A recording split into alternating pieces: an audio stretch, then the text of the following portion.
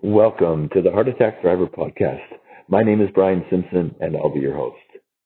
In this episode, I'm going to continue talking about the motorcycle trip I took after my heart attack in 2017. So many amazing things happened to me, and I really want to highlight that. So many serendipitous events. As I mentioned in my previous episode, I ended up having to keep going left and south to avoid snow, which started for me in Sioux Falls, which required me to stay put for several days until the roads were safe enough for me to venture out. I remember having to put on every single piece of clothing that I carried with me in order to stay warm. That feeling of being cold on a bike is not fun because you're moving at 60, 70 miles an hour. You're exposed to the wind. Your hands are cold. Your toes are cold. But I had no choice because, again, I was not planning, I was not anticipating that I was going to be running into weather that was near freezing. So all of this weather ended up having me arrive in Salt Lake City.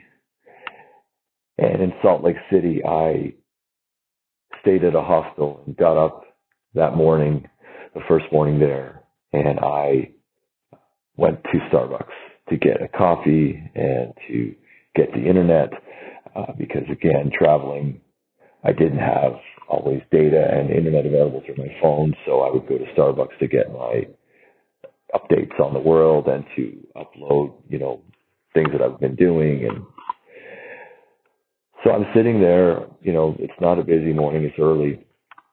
I noticed a gentleman come in, and something, just catches my eye with him. He ordered his, big order of Starbucks, and then he left. And he was outside in the parking lot, and he saw my motorcycle. And he comes back in again. He says, "Is that your motorcycle?" And I said, "It is." And he said, "My name is Vance Harrison, and I own the Ducati and Triumph dealership here in Salt Lake City." And I said, "Oh, that's so interesting." I said, "I was actually going to be looking today. I need new tires, and I need to have some service done on my motorcycle. And I was going to be looking for a place to go." And he said to me, "Well, you need to go see my guy, Andy. He's my service manager." And so I reached out to him. I left him a voicemail message. He called me back and arranged an appointment to go in. As we get talking, we're just, he's asking me, like, "Where are you from?" And I'm sharing that I'm from Canada, and I had a heart attack, and, what I do when people ask is I share my story. And Vance was, very curious.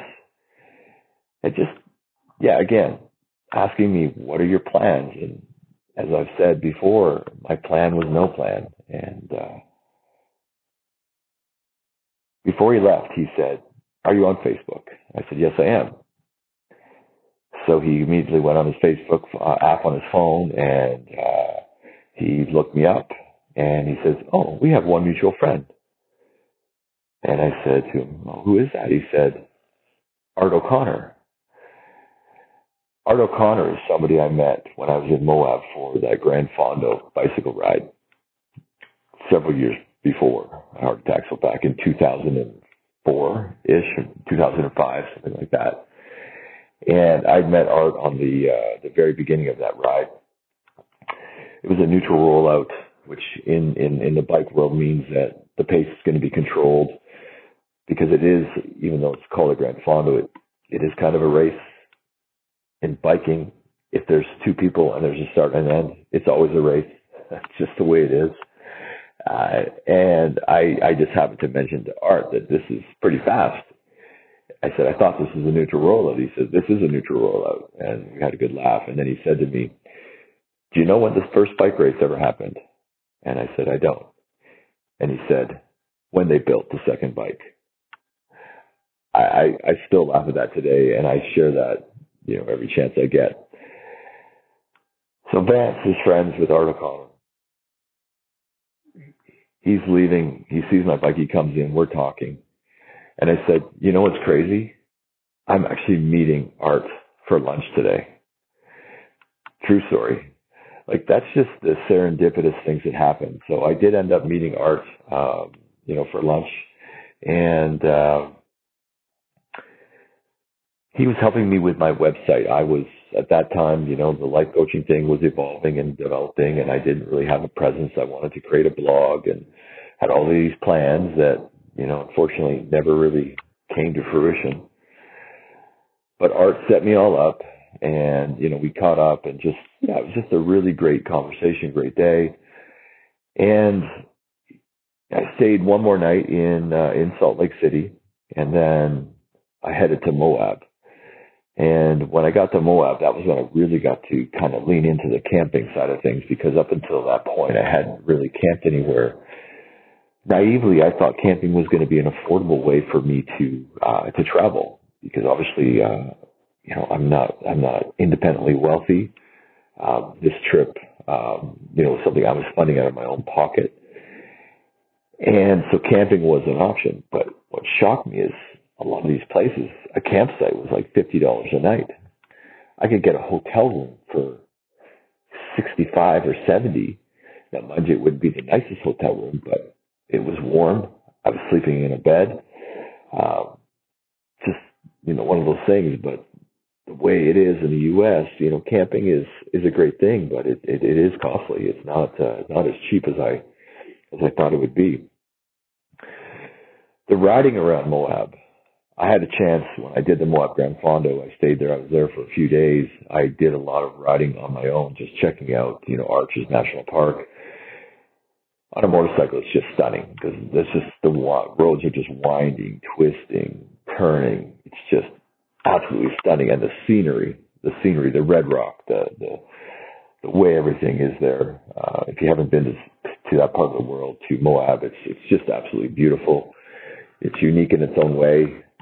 It's really well known for its mountain biking, but they also have now what they call a skinny tire festival for people that are roadies like myself and who ride road bikes. And they have a network of paved 2-lane, like left and right, bike lane and pedestrian lane for you to navigate and stay off the busier highway. But just a really beautiful, beautiful place. And I really fell in love with that. I met a bunch of people from Colorado who were at the campsite where I was staying at. They were all into rock climbing. I've since gotten into rock climbing with Adrian, and I say that loosely when I say we got into it. We've got a really good couple friends that, Dave and Georgie, who are really, amazing people. And Dave is a hardcore rock climber. And he's hung off the wall in Yosemite. He's done some really epic rock climbs around the world, and just a really cool guy. And he's kind of taught us, how to do it. And Adrian had, done a lot of sort of different events with them. There's a store here or shop here. That is basically a rock climbing wall. It's not a store. It's a destination, and it's a really great place to learn. You've got to get your belaying, certification, and it was really great to actually start doing that, because it scares the shit out of me because I'm afraid of heights, but it's really, really gratifying when you push back push through your fears. And so it was awesome to see these guys rock climbing. I got to kind of watch them rock climb, and we just hung out every night. They had, vehicles, so they were more well equipped than I was. They were fire pits and barbecue stuff, so we could cook and hang out and drink some beers, and they were big into smoking weed, so no big deal. Wasn't my jam. Just incredible people I met along the way. I met this young woman from Poland who was cycling. She left Alaska, and here we were in Moab together. I went to a gas station to get gas, and I saw them, and of course I'm always curious when I see people on bicycles, and the bikes were all loaded up, and her name is Maria. And it was really cool to hear her story, and they had met, they didn't know each other, and they met on their trip, and they just ended up riding a lot together. And yeah, it was just a really great uh, place. Moab has got a lot of great restaurants. There was a coffee shop that kind of became my jam, and I got to know the owner and his wife. And what I'm trying to get at here is, this trip for me, was healing. And the inspiration for this trip comes from Neil Peart, the drummer who sadly passed away a few years ago now. Was the drummer for Rush. He was the lyricist. So he, the lyrics for a lot of, pretty much every Rush song were written by him, by Neil Peart. And Neil wrote this book after he went on a epic motorcycle trip. His daughter Selena, who was going to school in Toronto to start university, she had left their home. They have a vacation home in Quebec, and on the way to Toronto, she lost control of her car, and she was killed. And of course, it devastated Neil and his wife, Jackie. Jackie really lost her will to live. She had a couple of suicide attempts. He talks about that in his book. And in the end, her sadness took her life. She just didn't have the will to live. And when you lose that will to live, it's all over. It's all over. And, I know it's one of the things that some people who have heart attacks struggle with is the fear, the anxiety. Is it going to happen again? When is it going to happen again? And when you focus on that kind of stuff, that's what's going to happen. You really need to focus on what you want, not what you don't want. And so, when I think back to all these people that I met, when I think back, to all these experiences, there's no chance. There's no chance in life at all. It's amazing when people step up and go out on a limb, go on an adventure, take a motorcycle from Canada to Costa Rica like I did. I mean, when I share that with people, people think like that's just insane. It didn't seem insane to me. I had so many people trying to instill their fear on me, and I just wouldn't allow it, because if I did that, it would totally change my experience. And so this motorcycle trip became this big adventure that Neil Peart inspired me to go on. I actually started calling myself Ghost Rider 2.0. The book that Neil wrote after his journey was called Ghost Rider, Traveling on the Healing Road. And that really, resonated when I heard about him doing this. I knew he had bicycled between shows when they were touring. He was kind of the introvert in the fan. Well, he was the introvert in the band. Geddy Lee and Alex Lifeson were, sort of the front runners, the people that, were in the media that would, meet with fans. Neil, that wasn't him, and he did not do that. And so he was do these things. And he started riding, his motorcycle that he'd been given by his wife, Jackie, with his best friend, Brutus. And, he documents that in his book. And the reason I'm sharing this is because not only did that book inspire me, but I didn't start reading it until I was in Moab. And what really shocked me was how already in the book there were so many roads that I had been on that he had traveled himself. And at the end of my trip, because I actually didn't finish the book on my motorcycle trip, just never happened. And it wasn't meant for me to finish the book, because what ended up happening and what I ended up discovering was how much we had ridden on the same roads. Like crazy how many places and cities and roads he talked about that I had been on. And again, that's the magic. That's like, this book inspired me. I read it to a point. I stopped reading it for whatever reason. I don't even know why I stopped reading it. And it wasn't until I was back in California, living here, that I decided it was time to finish the book. And literally mind blown. Mind blowing. And he had a really happy ending. He actually met a woman in California.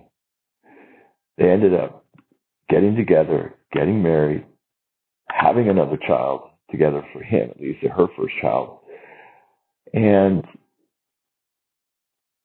I ended up meeting Adrienne. I met her in Sedona. I end up in LA. I'm with the person that I'm meant to be with for the rest of my life. I know that without a doubt. It's just crazy. It's crazy beautiful. It's crazy beautiful. I'm going to leave it there because I'm trying to keep these podcasts short. This is going to be a version of a podcast. I'm going to start doing these shorter podcast episodes to kind of fill in the holes between guests, because I've got a lot to share and I want to do this, more regularly. It's one of the things I've decided to do, I committed to doing after my sister passed away. My sister had this saying, do all the things you love. I love podcasting. I'm a storyteller. I'm working on being more fluid, not filling the silence with ums and ahs, because I just listened to my previous podcast on my motorcycle trip, episode 1 of the motorcycle trip journey, and it made me cringe listening to it. So I've made an attempt on this one to just slow down, take a pause. If I need to gather my thoughts, I actually made some notes.